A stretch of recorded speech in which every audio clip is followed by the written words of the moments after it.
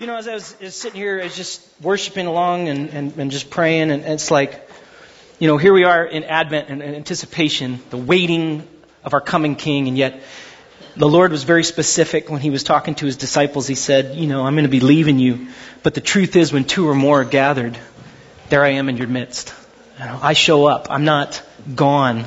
I am here. And so we wait for the coming of our Lord Jesus to make things right. And yet the truth is right now, God says, I am present with you as you connect together in community under my name. And that's what we mean by connecting. And we just hope that, if you're new here, we'd love to connect with you. This is the perfect time, the perfect season to join with us as a church community, just to connect to the ultimate connection, Jesus Christ. And we love the fact that we can get together and we can worship. And man, I just had goosebumps. I don't know about you guys, especially that last song. I just love that. Sitting there and I'm just like, Lord, you are here.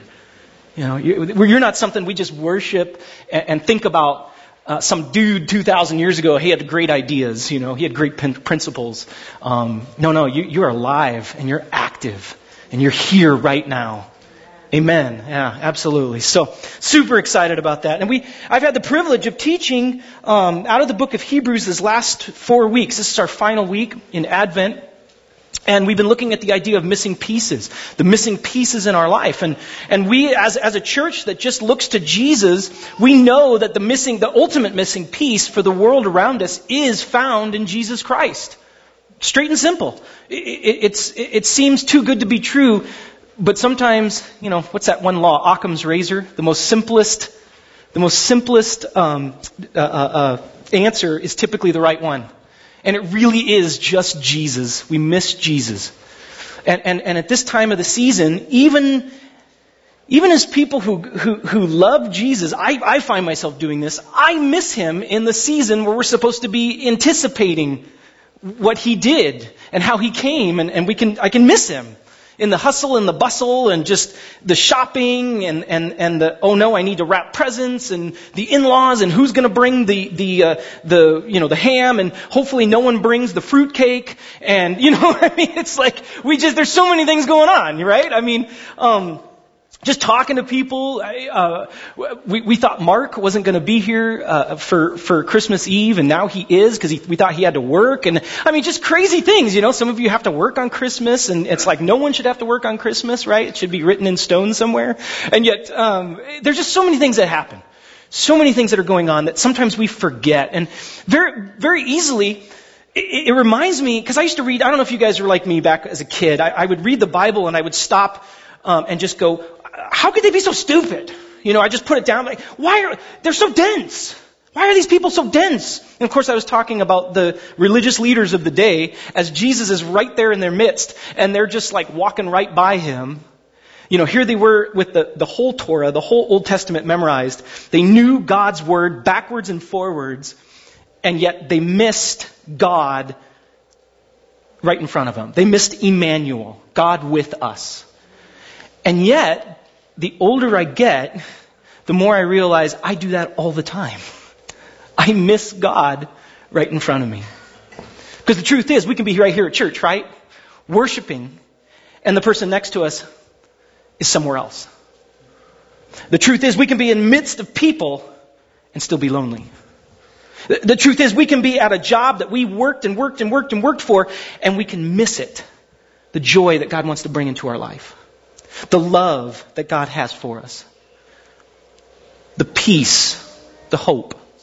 And so, that's why we've been looking at these missing pieces. And you know, the first, obviously, we looked at hope. And the second, we looked at love. And the third was joy. And if you missed any of those, I just recommend, we put it online for a reason, not because we like to hear ourselves, but just so that everybody can get a taste of what we've been going and talking about. But the truth is, God really, really is the way, the truth, and the life. And Jesus has something for every single one of us. And that's why I'm super excited about this last, final missing piece that we need so badly. And this last missing piece, obviously, is peace. So let me give you really quickly the take-home truth, which is simply, we don't want to miss out on the peace that Jesus brings. Because let's be honest, how many of you are like totally at peace right now? Because I don't know if you guys know this. Let me just say it one more time. It's a super secret. Christmas is coming, right? It's almost here. It's almost here. I don't know if you know that. I just found out that this morning. I was like, oh yeah, I forgot. But that right there can cause that could take away your peace. And that's the saddest thing.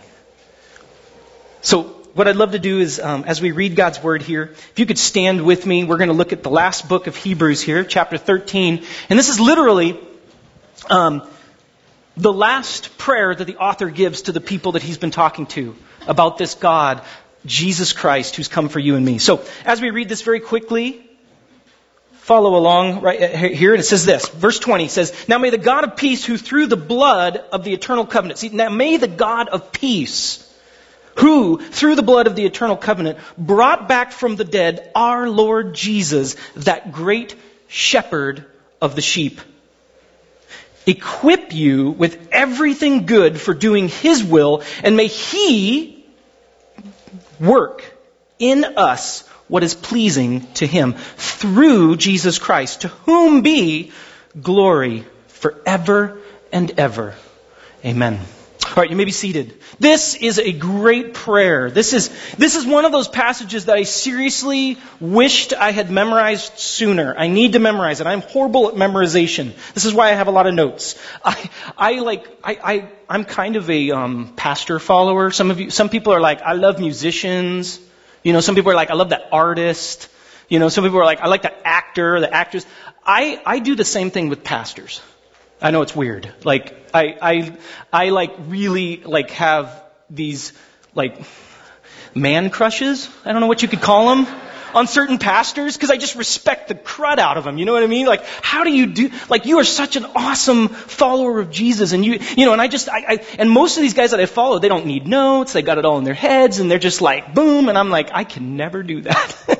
I gotta have my notes, because I forget very easily. But if there's one passage that I would really want to have stick in my head and pray for everybody, it would be this one. See, the author, at the time when they're writing this, Christians knew this whole new thing called the Way. The followers of Jesus were going through some really tough times. The culture at that time, let me just kind of flesh it out here. They walked in places where they were looked down upon. You see, they were looked down upon maybe because of the color of their skin. A lot of times they were looked down upon because they were poor. The amount of money that they did not have.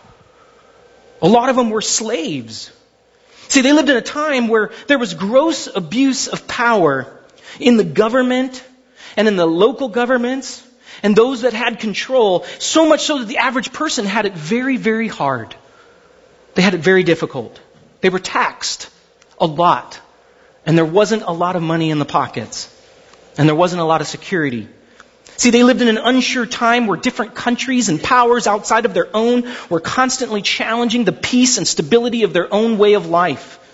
These followers lived in a world where kids and women and older people were more targets than they were to be cherished.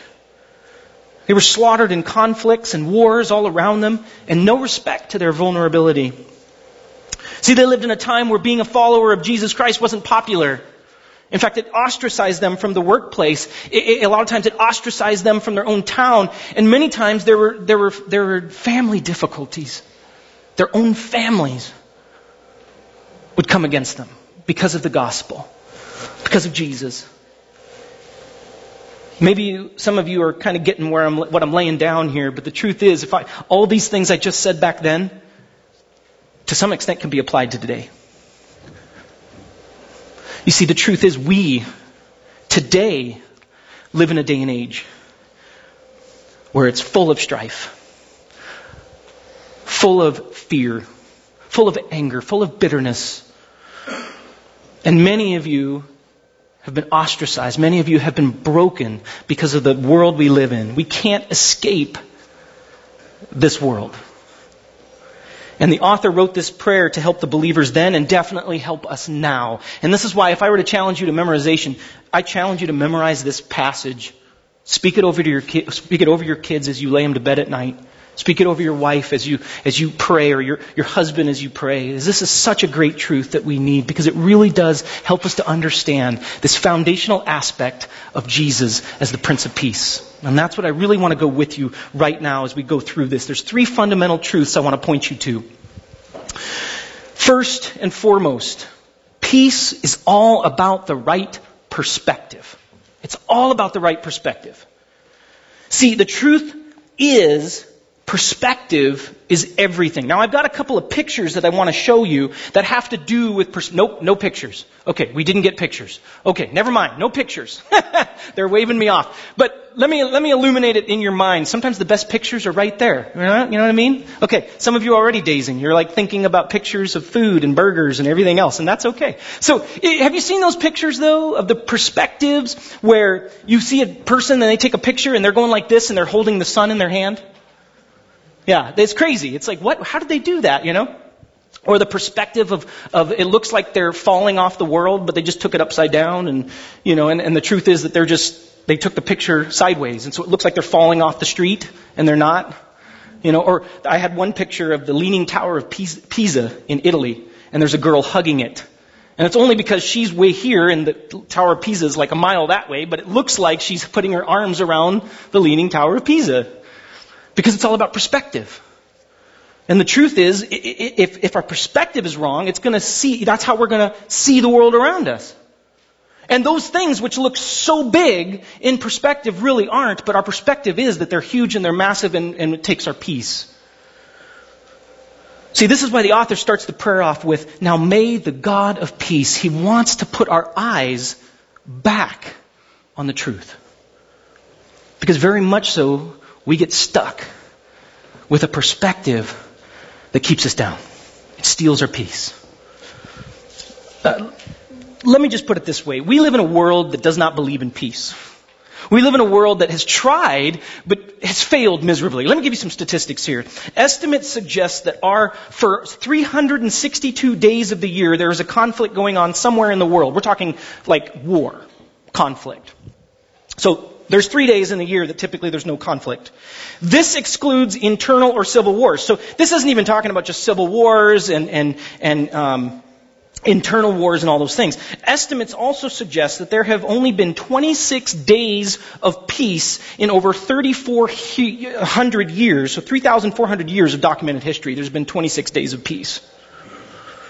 Just wrap that one around your brain. And a lot of people like to think we're getting better. No. Estimates actually show we're getting worse. There are currently 40 wars ongoing right now, in which over 1,000 people die every year, per year.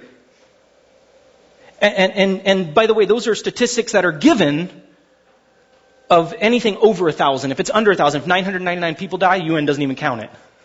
Because we're so, shielded from it, we have to say, oh, it's under 1,000 people, so we just won't count that one.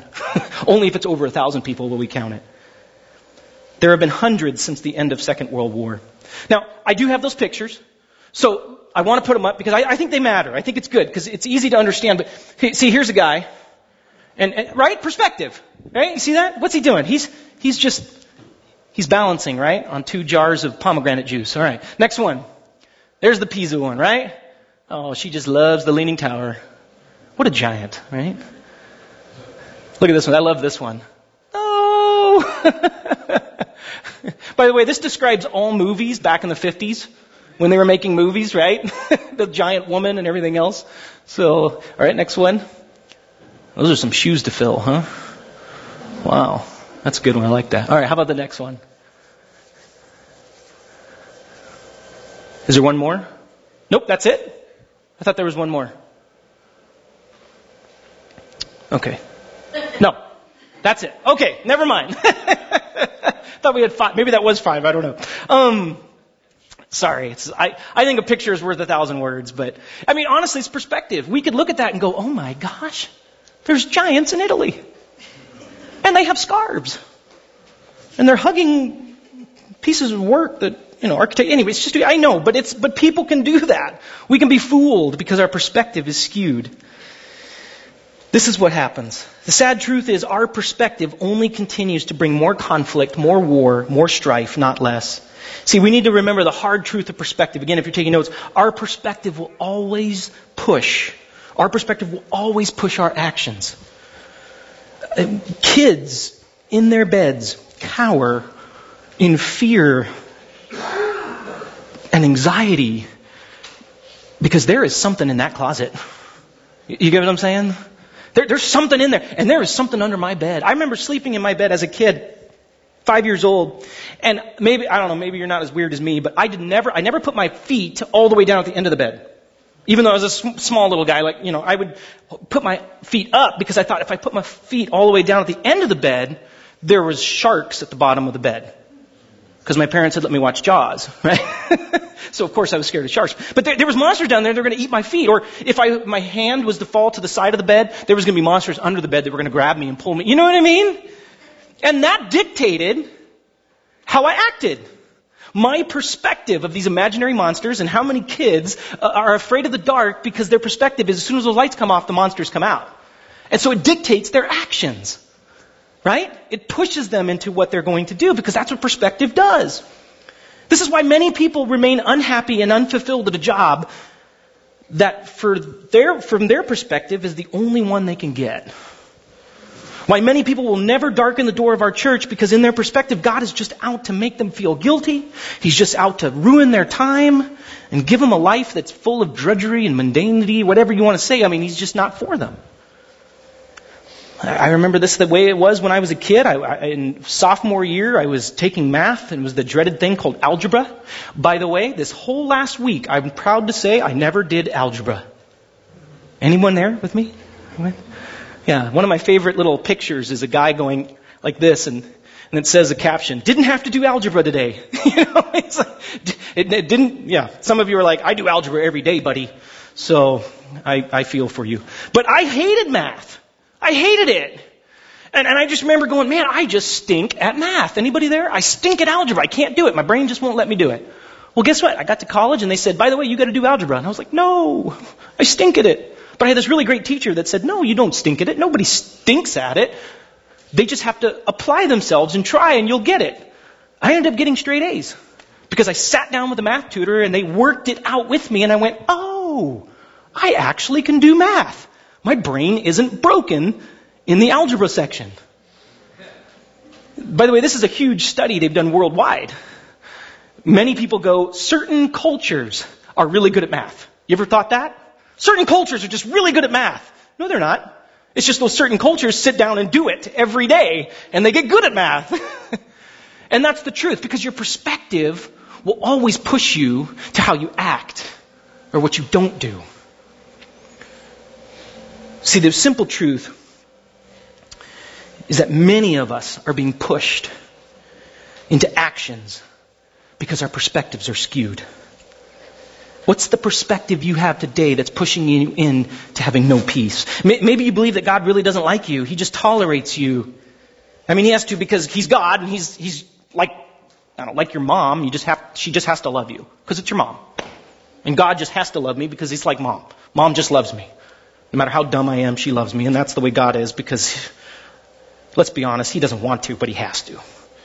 See, the truth you feel and what pushes your actions today is that God really doesn't love you and want to fill your life with peace. Or maybe your perspective is that God just doesn't care about the situation you're in. He just, He created everything, He stepped away, He doesn't care. So like usual, you need to make it happen. If you're going to have peace, you've got to make it happen. All the while, you miss the Prince of Peace who sent you everything you need. And He wants to move on in. The simple truth is that many of us are believing things based on a false perspective, and it's pushing our lives in a way that's not healthy and right. That's why we need Jesus. Which brings us to the second aspect here is peace is all about the right plan. See, if it's also having the right perspective, it's having the right plan. And that's what I love about the author of Hebrews. He says, not only is He the God of peace, but who through the blood of the eternal covenant. You see, the truth is we don't have a plan for peace. We never have. We come up with ideas, but they never work. We've been living the plan, a different plan that unbeknownst to us, really isn't from us. It's actually from the enemy, which is to kill, steal, and destroy. And many of you are old enough to realize that, that's pretty much the world around me. When I'm honest with myself, the plan is killing me. It's stealing from me. And it's destroying me. That's the enemy's plan. It always has been. But it's always been God's plan to bring life to the fullest. That's why He sent His Son, the Prince of Peace. Ever since our sinful perspective has pushed us away from God, He has been at work in this plan to bring you and me back to Him. The people around us back to Him. This is what is so amazing about Scripture. When we look at the book of Isaiah, which was written 700 years before Jesus was born, and one of the things they found in the Dead Sea Scrolls when a young Bedouin child was just throwing rocks and hit open a cave, he just went in there and realized, oh my gosh, there's Old Testament scrolls in here, and they pulled them out, and they were the oldest. They were 700 years before Jesus. They had documented, like, this is serious. And they see in Isaiah the Scripture. And right there in these Old Testament scrolls, this young Bedouin child found is Isaiah chapter 9, and it says this, "For to us a child is born, to us a son is given, and the government will be on His shoulders, and He will be called Wonderful Counselor, Mighty God, Everlasting Father, Prince of Peace." See, it's all there to show it's not only just the perspective we have, but trusting in the plan that God has. God has a plan for what plagues us. God is not going away. He's come to bring peace. And then Isaiah goes on to say in verse 7 of chapter 9, he says, "Of the greatness of His government and peace, there will be no end." We've drummed up 26 days in the last amount of 3,400 years or whatever. But Jesus says, there will be no end to my peace that I bring. He will reign on David's throne and over His kingdom, establishing and upholding it with justice and righteousness from that time on forever. The zeal of the Lord Almighty will accomplish this.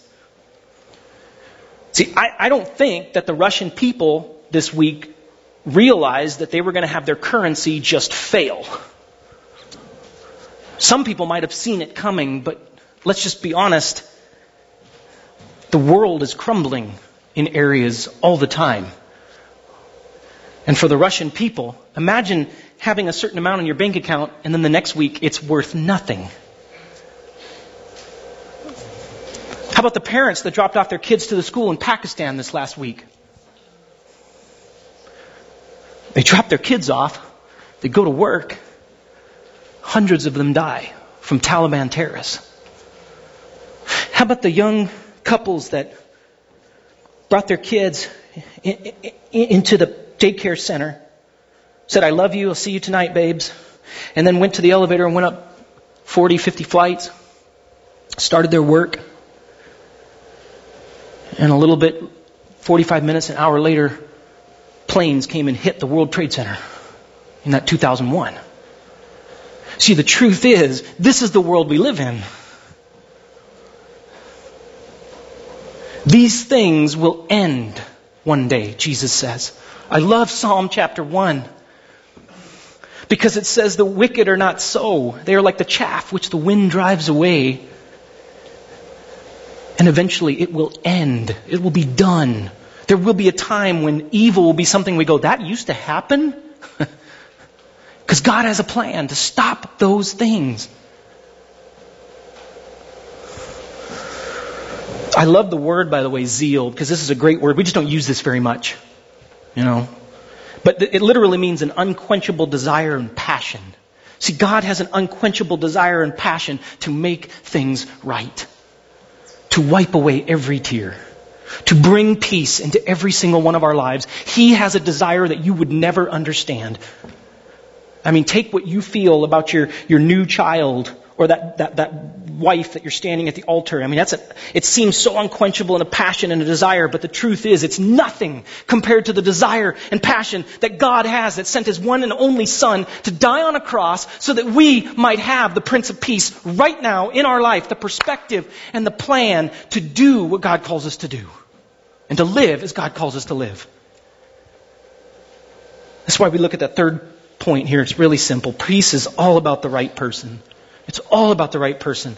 You see, the author goes on to say, brought back from the dead, our Lord Jesus, that great shepherd of the sheep. See, we have a great shepherd. We have a good shepherd. The right person to follow.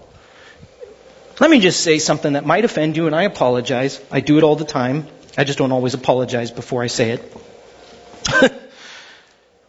We're sheep. I don't know if you know this, but sheep aren't the smartest animal. They just aren't. I wish God said, people are like dolphins. Because dolphins are smart. I mean, they kill great white sharks. You know what I'm saying? I'd want to be a dolphin if I was going to be an animal. Because I would kill a great white shark and be like, yep, that's what I did today. Sheep, they're the dumbest things. I mean, they're dumber than a bag full of hammers. They just are. I mean, they're just dumb. They need a shepherd.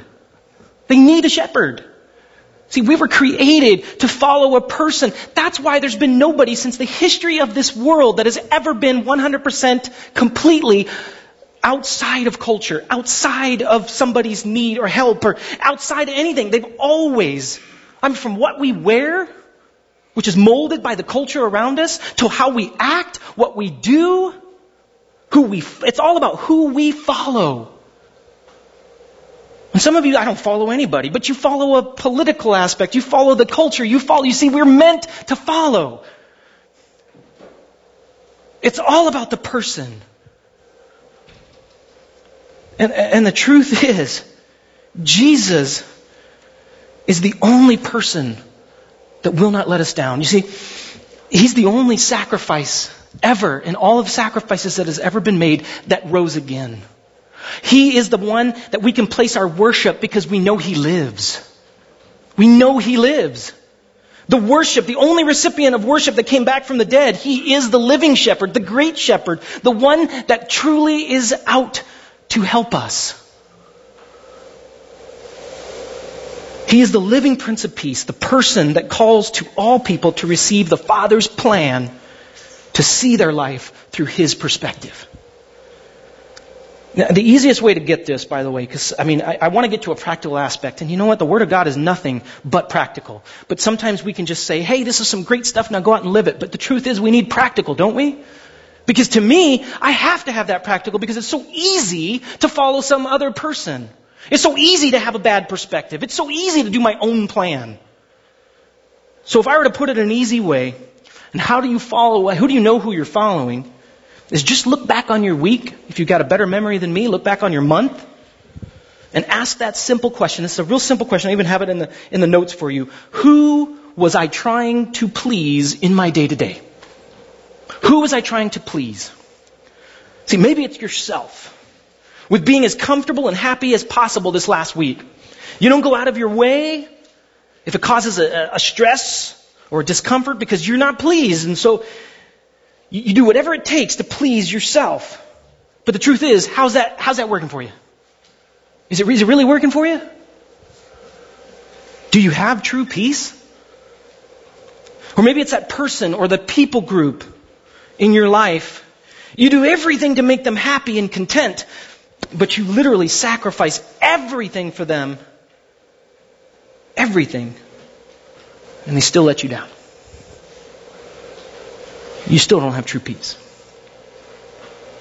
Maybe this last week or month it's a standard or it's a principle that's been given to you and handed down from ancestor to ancestor, from culture to culture. And this is the principle, this is the thing. It's the American dream, baby, or it's I'm doing this or I'm doing that. And that's what you're following, so much so that you sacrificed and you've sacrificed and you've sacrificed. And I just want to ask you, how's that working out for you? How's that working out for you? See, the Bible is very specific when it talks about how we live day to day, about who we're trying to please. The word is really simple, and we get it backwards a lot of times. It's called idolatry. You see, idolatry is really simple. Idolatry isn't that thing that, as I was a kid, I used to think, man, is there some people out there that have these little shrines in the back of their rooms, that are like this little alcove that's in the back of their room where they put up pictures and like candles and incense, and there's this little like God there, and they're just like praying to it? Is that what idolatry is? I used to think that. And I still sometimes think that when I hear the word idolatry. But that's not what the Bible is really talking about when it talks about idolatry. See, idolatry in its simple aspect, idols, if we were to write it down here, idols are things in this life that we place above God. See, idols are anything that in this world that we place above God so as to bring us peace that we don't so desperately crave. See, the truth is, idols are good things. And I don't mean that in a sacrilegious way. I'm just saying, family. Family's a good thing, isn't it? Taking care of our kids, that's a good thing. Working hard, that's a good thing. Wanting to have a relationship that's awesome with your spouse, that's a good thing. Being happy, having a smile on your face and coming into work and talking to people because you're happy and you're content, that's a good thing. These are good things. Having a bank account and an IRA and security and comfort and those things that we're working hard for and providing and all the good things. But whenever we take these good things and we place them in front of God, they become idols. That's the truth. And so in your day-to-day, who are you trying to please? Because if it's your security, it's not going to work. Shoot, we can even try to put peace. We could put peace, which is a good thing. I want to pursue peace.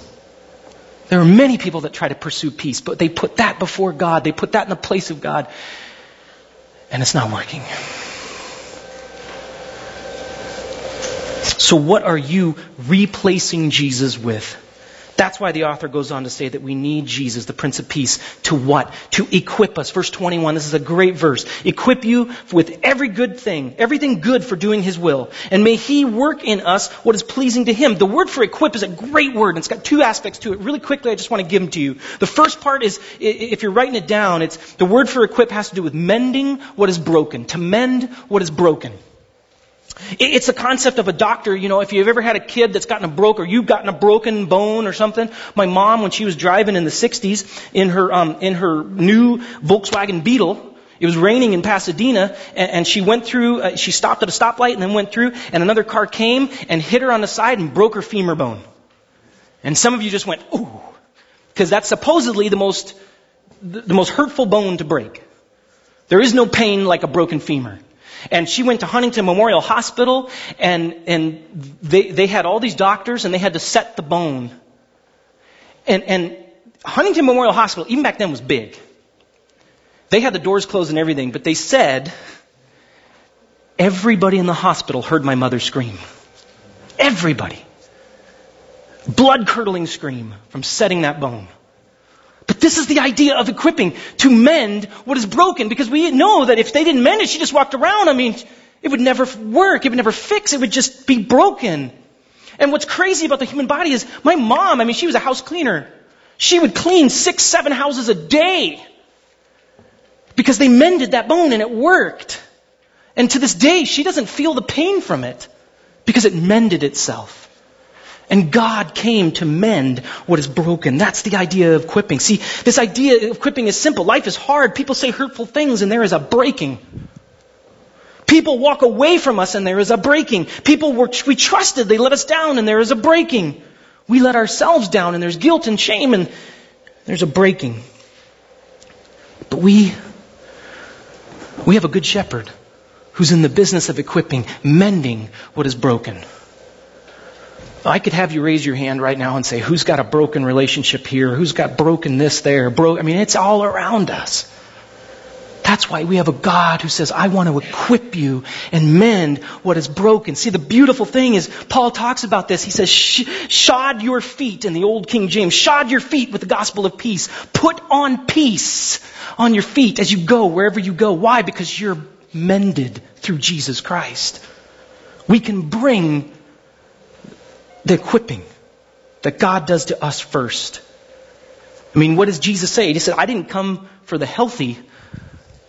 The healthy don't need a doctor. It's the sick. It's the broken. I've come to equip, mend those that are broken. Now, that's not the first, that's not the ending of equipping here, because the second part of equipping is also just as awesome. Equip not only means mend, but it also means to outfit and supply. To outfit and supply. When we got to Hawaii, my wife and I were really excited. Let me just put it this way. I'm kind of stupid with things. I just am. And I got to Hawaii and I packed jeans. Anybody who's been to Hawaii is like, why did you pack jeans? I don't know. I sweated the whole time. And I mean, it was November. And people were like, yeah, it's hot. It's not too hot. It's nice. It's good. I'm like, are you kidding me? Are you kidding me? It was so hot. I didn't even need jeans. And the cool thing is, though, when we got there, the people we were with, Kim's friends and now my friends, because I met the husband for the first time, and it was great. But they said, oh, you want to do this thing called snorkeling? And we're like, yeah, we've never really done it. And they're like, don't worry about it. And he pulled out this bag of hundreds of dollars worth of epic snorkeling gear. And I was like, I don't even know what that is, but I want to use it. And we snorkeled that whole week. And we got good at snorkeling. Man, I would go down. We followed sea turtles. I found shells. It was awesome. Never even had to leave the ocean to go to the bathroom. I was out there for days. Days. Awesome. And Kim and I would come back and we'd sit in the car, and by the end of the week we were like, oh man, we're like locals here. And we see these, these pasty white people, pull up, and we'd be like, look at those haoles, huh? And for those of you that don't know, haoles means out-of-towners, other people. It's stupid, but by the end of the week, we were like, man, we're so, no. Because we didn't have anything. I showed up with jeans, for the love of Pete, and here they supplied us, they outfitted us, like we could never have done for ourselves. See, the truth is we're broken and we need to be mended. But after we're put right, God says, I'm equipping you. I'm giving you the gospel of peace to go out. I'm going to outfit you, supply you for your daily life. This is the core message of Christianity, but this is where the rubber meets the road. Can I just say I need this on a day-to-day basis? Because when I stop working and I come home, there's 6 people living in my house. 4 of which are like crazy people. I love what Jim Gaffigan says about raising young kids. He says it's like living with insane homeless people. Because one minute they're crying, next minute they're laughing, then they're throwing up on you, and it's just nuts, and then there's a hostage negotiation to get them to bed. It's craziness. It's crazy. And any of you who have raised kids for longer than a day, you know what I'm talking about. And we had 4 of them, a lot of them. And I would come home from work and it was like, what? Emotional stability is not something we have here. And there are chores to be done, dishes to be washed, trash to be taken out, homework to be checked and corrected, relationship struggles to be dealt with one kid who wants to kill another kid. Dinner to be made and cleaned up, teeth need to be brushed, people put to bed, and everything done in a calm, loving, Christian manner. Good luck. Good luck. You get what I'm saying? Because maybe this doesn't jive with you. Maybe you're like, I'm a 19-year-old, I don't got no kids, but you got to go to work. And you've got to deal with those people at work. You have to drive on a freeway in Southern California. Enough said. You've got to deal with the conflict and the brokenness all around you. And let me just tell you, you will fail. You will fail. I fail. It's an impossible task. It's like Kim and I showing up. I've got jeans in my bag and snorkeling. What's that? Outfitted, supplied. God wants not only to mend you. Please understand that. Because every single one of you is broken, just like me. But after that, He wants to supply and outfit you with the Holy Spirit, with the power that you will never have on your own. to accomplish the tasks that He gives you that you could not do on a daily basis. I was reminded of this the other day when I was fighting with my daughter. Teenage girls. And me. I'm a very dramatic person. You know exactly how I'm feeling. There's no such thing as... I've never had anybody tell me, Chris, what are you thinking right now? Because I just can't read you. I've never had that. Because I wear my emotion and my heart on my sleeves. It's just who I am. And my daughter and I got into it. And we were fighting. And as we were fighting, I was antagonizing her and exasperating her and pushing her. And I even came up to the dishes where she was supposed to be on, and I pushed her out of the way. Because I'm mad. Yeah, that's me. Pushing a teenage girl out of the way. Because that's what happens on my own power. Do you get it? Don't look at me in that tone of voice. I know exactly who you are. You're just like me. Every single one of you doesn't have the power to. And you're going to go to jobs. You're going to go to your family. And you're going to be attempting to make the peace yourself. And you can't. But that's okay. That's why God in His provision wants to give us the right perspective, look to His plan, and give us the person of Jesus Christ in our life, in that moment. And can I say, that's why we're here together. To put our arms around each other and say, it's not about me. Don't follow my lead. Follow Jesus. He's the person. He's the Prince of Peace. Where today do you need the Prince of Peace? If you can do me a favor, just close your eyes, bow your heads real quick. This is as simple as just saying, God, I know I'm going to see the in-laws in a couple of days. I know I have that situation at work. I know I have that situation at home. And right now, I don't have the peace because I just can't do it. See, the core of Christianity is just saying, we know we can't create the peace. That's why we follow the Prince of Peace. And so I just want to give you time of reflection right now. To boldly go before the throne of grace, as it says in the book of Hebrews. To walk down that aisle knowing that God has a plan for you. Knowing that God's got a perspective. And knowing that the only person worthy of worship is saying, come to me, all you are heavy laden and burdened, and I will give you rest. I will give you shalom. Jehovah Shalom. The peace that you need. And say, and just get real. Tell him about your work. He already knows. Tell him about your cousin. Tell him about the struggles you're having right now. And give it to him. I got to do this. I have to do this just like you. My prayer, our prayer right now, Lord Jesus, is that you would give us the power to face the loneliness, power to face the abuse, power to face the anger, power to face the neglect, power to face those daily things that try to take our peace. And at the end of the day, we can say, you did it. Because I had my eyes on you, Jesus. And at the end of the day, we can say, thank you for giving me the peace I could never have on my own. Lord, I just pray for my brothers and sisters and pray that if they don't know this peace, if there's anybody here that doesn't know Jesus and what you came to do and what you're doing right now in our midst, that they would stick around, we could talk. Because there ain't a better time than right now to come to the altar and to the feet of the Prince of Peace. Lord, we love you and we thank you. And may you be honored and blessed.